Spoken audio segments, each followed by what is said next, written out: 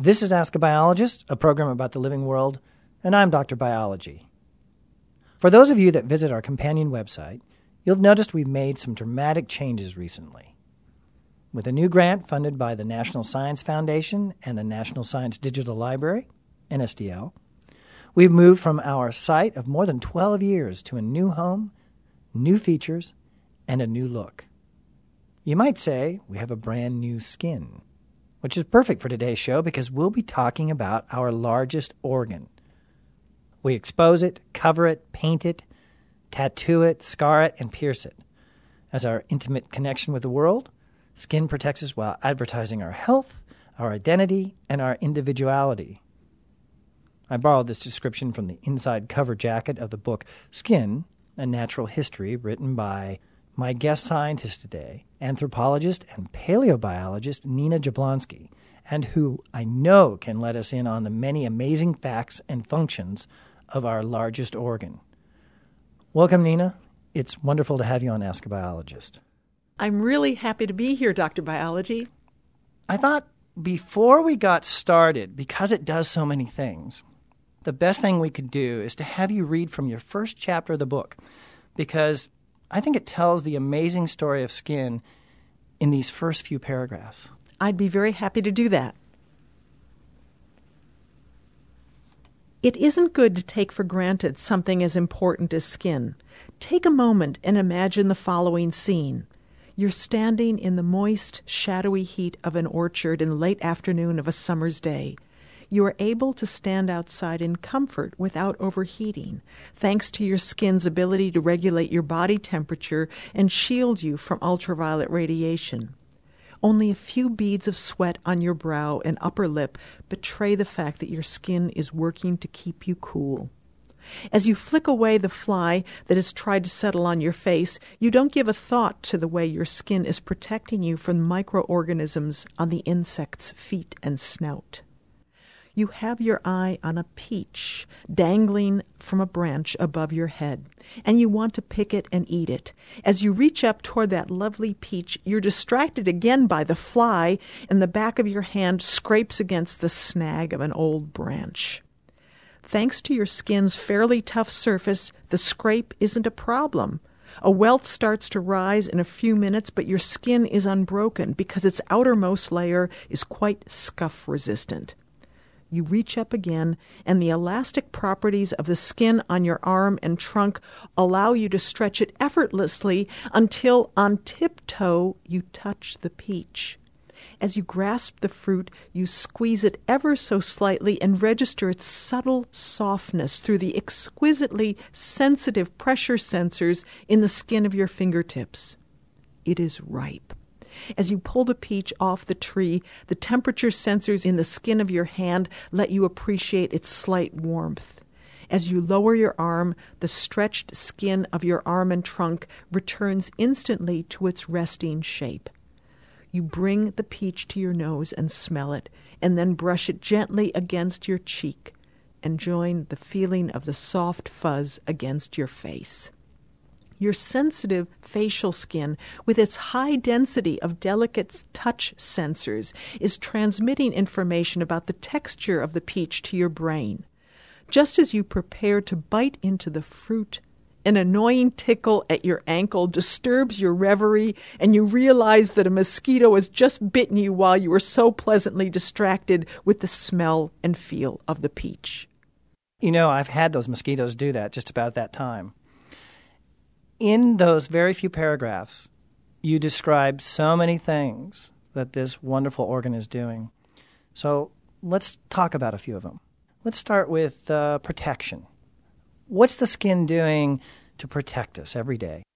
The skin protects us from so many different things in our environment. It protects us from harmful parts of sunlight, especially ultraviolet radiation, and it protects us from water. Imagine if you didn't have skin, and skin with the properties that it does, if you went into the bathtub, you would leak. Your insides would go out and the water would come in. So skin protects you from basically losing your body's integrity or from bloating in the bathtub. It's a remarkable waterproof covering.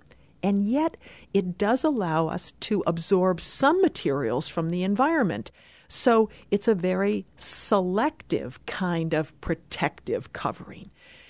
In addition to protecting us from water, it protects us from all these yucky as well as some useful bugs in the environment. It protects us from a variety of different parasites, from bacteria and viruses. It's the first line of the body's defense against the microbial world. And so it's incredibly important for that reason. It also protects us from noxious chemicals that may be dissolved in water or that we might come in contact with. Finally, it protects us from abrasion, from scrapes. Although we do get cut, and if we fall down, our skin can be cut open and become sort of scraped and bruised. It can be tremendously resistant to damage so that, generally sort of knocking about, we don't get hurt at all. It's really an amazingly durable, protective, wonderfully colorful organ. Right. Not only is it protective, and it does a great job with those small scrapes, even if you get a cut that does cause you to bleed a little bit, it repairs itself. I mean, how cool is that? And the skin repairs itself incredibly quickly. Our skin's ability to repair itself through a cascade of really interesting biological reactions that allow us to sort of zip up the problem almost before we know it. And then you were talking a little bit about the sun. We live in the desert here, and we're always talking about the sun and the importance of protecting our skin from the sun because of the possibility of getting cancer, not necessarily even at a young age, but even later. If you've gotten a lot of sun when you were young, you can have a better chance of getting cancer. What you're talking about is that ultraviolet radiation, and a lot of people hear UV or UVR. What does the skin do to protect us against UVR? The skin has a pigment in it called melanin. Now, some people have more pigment and have more darkly pigmented skin, and some people have less of this melanin pigment and have lightly pigmented skin. But melanin itself is a really interesting molecule because it's a natural sunscreen. Its chemical structure is such that it scatters and absorbs ultraviolet radiation. And so it does this amazing job when ultraviolet radiation touches the skin's surface. It can actually reduce the energy of the ultraviolet radiation so that it can no longer penetrate the body. So it's like having a pair of sunglasses built into your skin. It's an amazing compound. So skin pigment is different depending on the person. And generally, people whose ancestors evolved close to the equator, where the sun is most intense, have the highest levels of melanin pigmentation and the darkest skin. Those people who have ancestors that hail from more northerly or far southerly latitudes like northern Europe or perhaps even the tip of South America, those people have more lightly pigmented skin and has less sunscreen in it. So we see this wonderful variation in the amount of natural sunscreen, the amount of pigment that we find in human skin. And this evolved according to the levels of ultraviolet radiation. Right, adapting to what the surrounding environment is like. So you talked about this pigment. And it really is a pigment. Like you'd think of paint or something. If you go out and paint the walls, it's like a pigment. It's produced in these really cool cells called melanocytes. But even for those of us that are in the northern or southern parts of the world, if we go out very long and repeatedly, our skin color will change, right? We will get more pigment in it, and that's known as a suntan. Or if you stay out too long on any given day, you might get a sunburn. What's going on? Why does the skin change? Why do we get more pigment in it? For most people, when their skin is exposed to ultraviolet radiation, the melanin-producing cells will be activated to start producing more melanin. And so they produce more melanin, and the skin eventually becomes darker. This process actually takes a minimum of about 48 hours to develop fully, and so we do become darker. But not everybody has this capacity. There are some very lightly pigmented people who go out in the sun and their melanocytes cannot be triggered into producing more melanin. They can go out in the sun and all they do is get sunburned. And these people are at great risk of serious sun damage. And so your point, Dr. Biology, that everybody gets a suntan, well, it's not quite right. Most people have the ability to develop a suntan, but not everybody. And even if you have the ability to get a suntan, it doesn't mean that it's a good thing. Because even if you have melanin pigment in your skin, the ultraviolet radiation is causing damage to your skin. So there's no such thing as a safe suntan. There is always damage that is occurring when melanin is produced. I agree. This is something we watch because we live in the desert. But no matter where you are, if you get out in the sun on a regular basis, there is something you can put on your skin, and I would recommend it, of course, is sunscreen. That's basically a cream or a lotion that you put on your skin that has a compound in it that does what these melanocytes would do, and it helps to scatter and reduce the amount of UV that can get in and damage your cells. So you go out and you get these lotions and these sunscreens. The sunscreens are actually rated. They have SPF, sun protection factor, and they're rated from anything from 10 up to even 50 you see them. And the larger the number, the more protection they have. But even with those, it's even better to use clothing that would protect you. So, for example, a white T-shirt has an SPF factor, I think, of 2. It's incredibly low. But if you go into some of your sporting goods stores, for example, I just bought a long-sleeve white shirt, very comfortable, but it's treated in a way that it actually has an SPF factor of 25. Even though the skin is really good at protecting us from the harmful rays of the sun, it turns out that we need that sunlight for a very important vitamin, which is vitamin D. Let's talk about the skin and its role in making vitamin D. And more importantly, let's also talk about what vitamin D does for us. Yeah.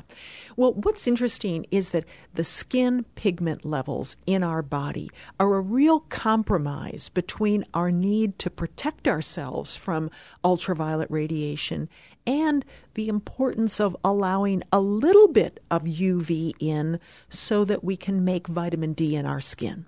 Now, vitamin D turns out to be incredibly important for a variety of reasons.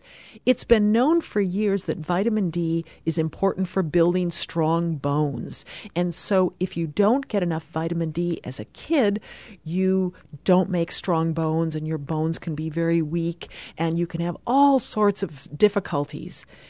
So we know that. We also know now that vitamin D is really important to maintain our immune system so that we can fight infections. So vitamin D is important for building our bones, for fighting infections, for keeping our brains healthy. It turns out that brain cells and other cells of the nervous system require vitamin D, and just about every organ in the body has vitamin D receptors on it and needs vitamin D at some level. So what we thought was a fairly narrow series of functions now has been broadened tremendously, and vitamin D turns out to be of phenomenal importance. So we need to make sure that we get enough vitamin D. Now, the big problem, especially for those of you living in Arizona, you're so good about putting on sunscreen that you often don't realize that you're preventing the formation of vitamin D in your skin. Now, I'm not saying forget your sunscreen. I'm saying get your vitamin D from somewhere. And there are many places where you can get vitamin D in your diet. And the vitamin D that you get in your diet, let's say through eating some oily fish, or through taking some vitamin D supplements, or by drinking fortified milk, that vitamin D is every bit as good for you as the vitamin D that you make in your skin. So just make sure you get your vitamin D one way or another. Right. It's a really good point. If you go to your doctor, they can actually let you know if you are lacking enough vitamin D. Not a bad thing to ask them. Well, I'd like to go back to what you read earlier in the book, and let's talk about that peach. Because not only is the skin helping us protect ourselves from the environment, it also lets us sense the environment. So let's talk about these sensors in the skin. These sensors in the skin are incredibly important to us because they tell us about the nature of objects we touch, like the peach. We can feel if it's ripe or if it's soft or it has nice fuzz on the surface. But think about if we're trying to grab something like a slippery glass or something on the surface of a table, it can tell us how much pressure we need to put on something so it doesn't slip out of our hand. The skin helped our ancestors who lived in trees to make sure that they didn't lose their grip on slippery branches. And so that ability to sense the environment, to put enough grip onto something so that we don't slip, and to tell us what that object is all about is extremely important. The other thing that touch is extremely important for in primates, including ourselves, is that it tells us about each other. We touch one another. We communicate using touch all the time, and it's a really important part of our communications repertoire. We think about humans looking at one another and throwing each other a glance or talking and having verbal communication, but we communicate a lot with touch. Just think about getting a hug or shaking hands or giving somebody a cuddle. All of these things are very meaningful ways of touch communication. And these turn out to be very, very, very important to our fundamental physiological well-being. Because when we're touched in a loving way, our levels of stress hormones are lower. We secrete more growth hormone. We have less stressful physiologies. We grow faster. Babies that are cuddled more grow at faster rates than babies that aren't cuddled more. So touch is something that not only tells us about our environment, but is fundamental to our biology and to our social interactions. It's incredibly important, and it's one of the most important aspects of skin. Does it also help us when we're grabbing something to know how hard to grab it? So, for example, we want to be careful with that peach because we don't want to crush it, right? Exactly. We get tremendous amounts of feedback through our hands, especially. But also, if we're biting something, our lips have a lot of touch sensory feedback. Let's say if we're trying to grasp that peach with our teeth and lips, we would get a lot of feedback from those areas as well. So, yes, we get this very complex sensory feedback that then is translated into our movements and the amount of pressure that we exert through our hands or lips. Well, there's an interesting little fact that we have on Ask a Biologist.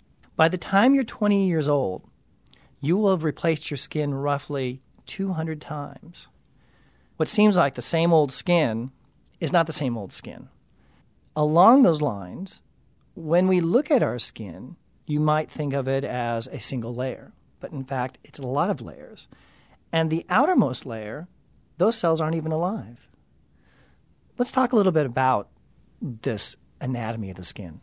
Well, Dr. Biology, you bring out one of the most important points about skin, which is that it manages to do all these host of protective functions and making vitamin D and doing all these things for us while it's constantly replenishing itself. So this is amazing. It's constantly changing, and yet it's able to maintain all these different functions. The functions are maintained by the fact that it does have so many different layers.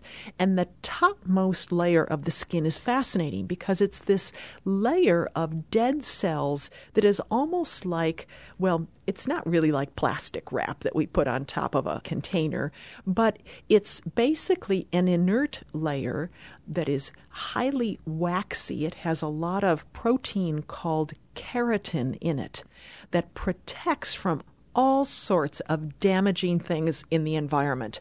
And that keratin really forms a barrier against all the things that I mentioned earlier, moisture, chemicals, bugs of various kinds. It's remarkably good. And this keratin, the topmost keratin layer, is constantly being replenished from below. So as the skin cells, the flattened, dead skin cells wear off, new ones rise to the surface to take their place. And the character of the keratin that forms this resistant layer is unique to humans. And one of the most interesting things about human naked skin is that it has several unique types of keratin that are not present, not found in other animals, that evolved uniquely in ourselves as a result of the evolution of our nakedness. Really? Our nakedness. Well, let's talk a little bit about that. We're not really talking about going out without clothes. No, but our skin is mostly hairless. When we compare ourselves to our other primate relatives and other mammalian relatives, the most conspicuous thing about us is that we have a few tufts of hair on our body, but not nearly as much as most animals do. And so at one point in our evolution, we lost most of our body hair. And what has happened is that our skin has compensated for the loss of this body hair by evolving some new kinds of protective keratin proteins on the outermost surface that help to protect us from all of these noxious things in our environment. It's really interesting. What's the most amazing thing about skin to you? The most amazing thing about skin to me is that it does so much in such a small thickness. Because when we think about all of these multiple functions of skin, in just a few millimeters, just a few tenths of an inch, we have something that is marvelously protective, that produces vitamin D, that has blood vessels in it that allow us to maintain our body temperature, that allows us to sense the environment and each other around us. It's just amazing. So I'm just fascinated by the sheer economy of skin, that it does so much in such a small space. When I got up this morning, I was brushing my teeth, and I was looking in the mirror. And since we're going to be talking about skin, I had to look at my own skin. And I have to say there are some wrinkles there that were not there before.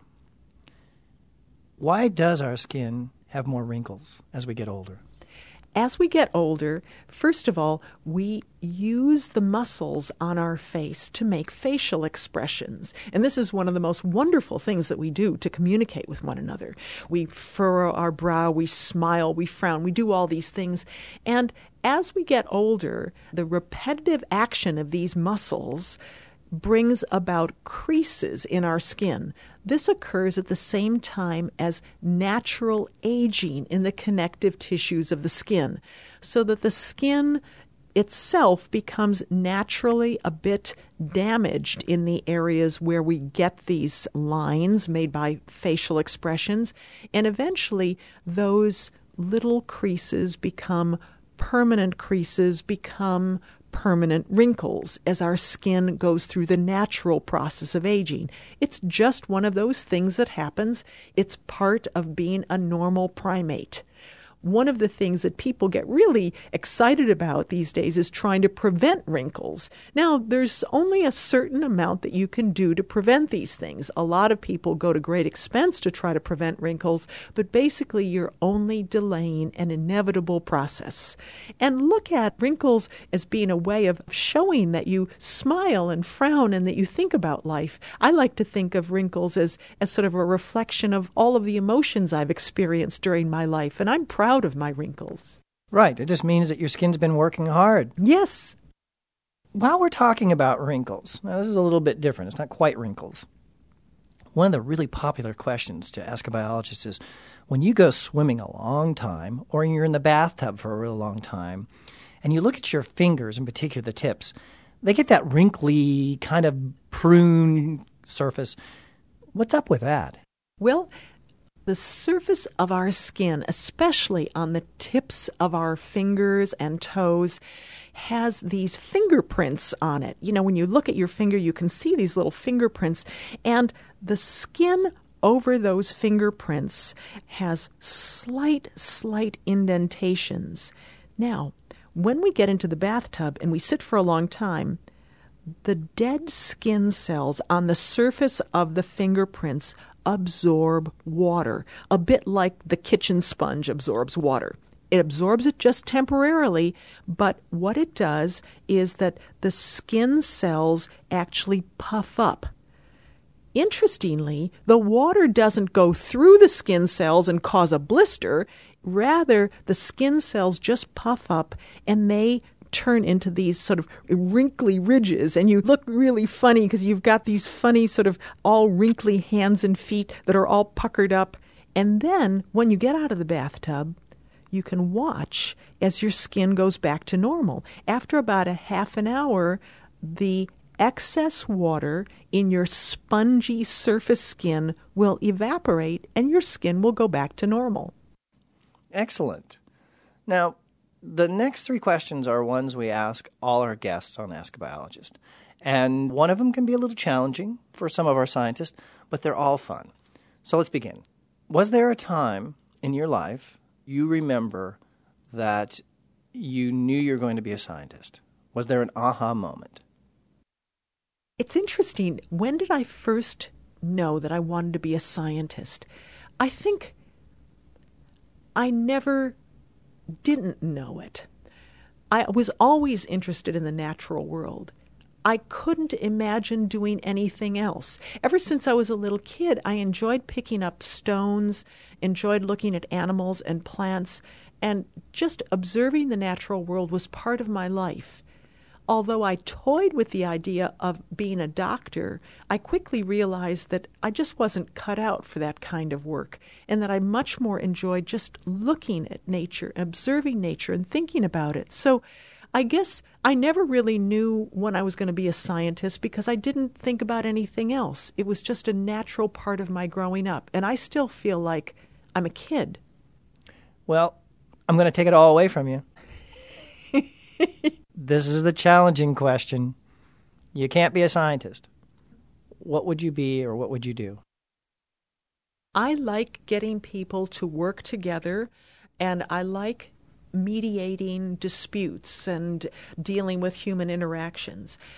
At one point in my career, I thought I would just trash academics and trash science. I didn't want to pursue it anymore, and I thought I would become a diplomat, that I would enjoy helping people get along with each other, because I think I'm fairly good at mediating human interactions, getting people to collaborate, see each other's points of view, and try to come to consensus. So I think if I ever did anything else, it would be in that vein. So it's not an outlandish question to ask. As much as I love science, I think I could have made a contribution in the arena of human affairs had I not been a scientist. Well, actually, from the world of science, I think you could still have a good calling being the diplomat for scientists. We don't necessarily get our message out the way I think we should. So maybe you can blend those two. I try to do that, actually. In my work as a scientist and scholar in a university, I try to blend those diplomatic skills with science. What advice would you have for someone who wants to be a scientist? Be curious, be diligent, and always go with what you want to do in your heart. Don't let someone discourage you and say, that's not cool. It's not cool to do it.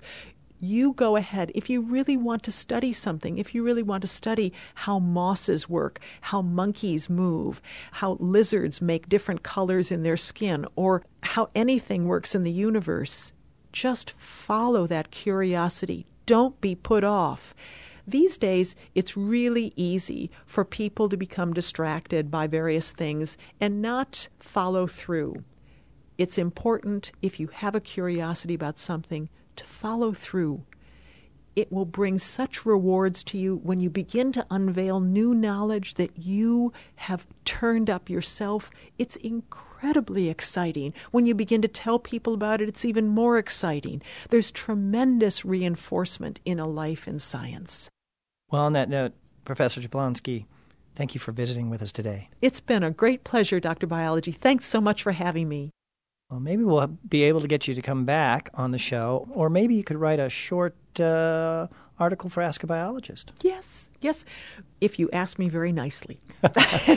Pretty please? Yeah. You've been listening to Ask a Biologist, and my guest has been anthropologist and paleobiologist Nina Jablonski. She heads up the Department of Anthropology at Pennsylvania State University. She's also the author of the book Skin, A Natural History. The Ask a Biologist podcast is produced on the campus of Arizona State University and is recorded in the Grassroots Studio housed in the School of Life Sciences, which is a division of the College of Liberal Arts and Sciences. And remember, even though our program is not broadcast live, you can still send us your questions about biology using our companion website. The address is askabiologist.asu.edu, or you can just Google the words Ask a Biologist. I'm Dr. Biology.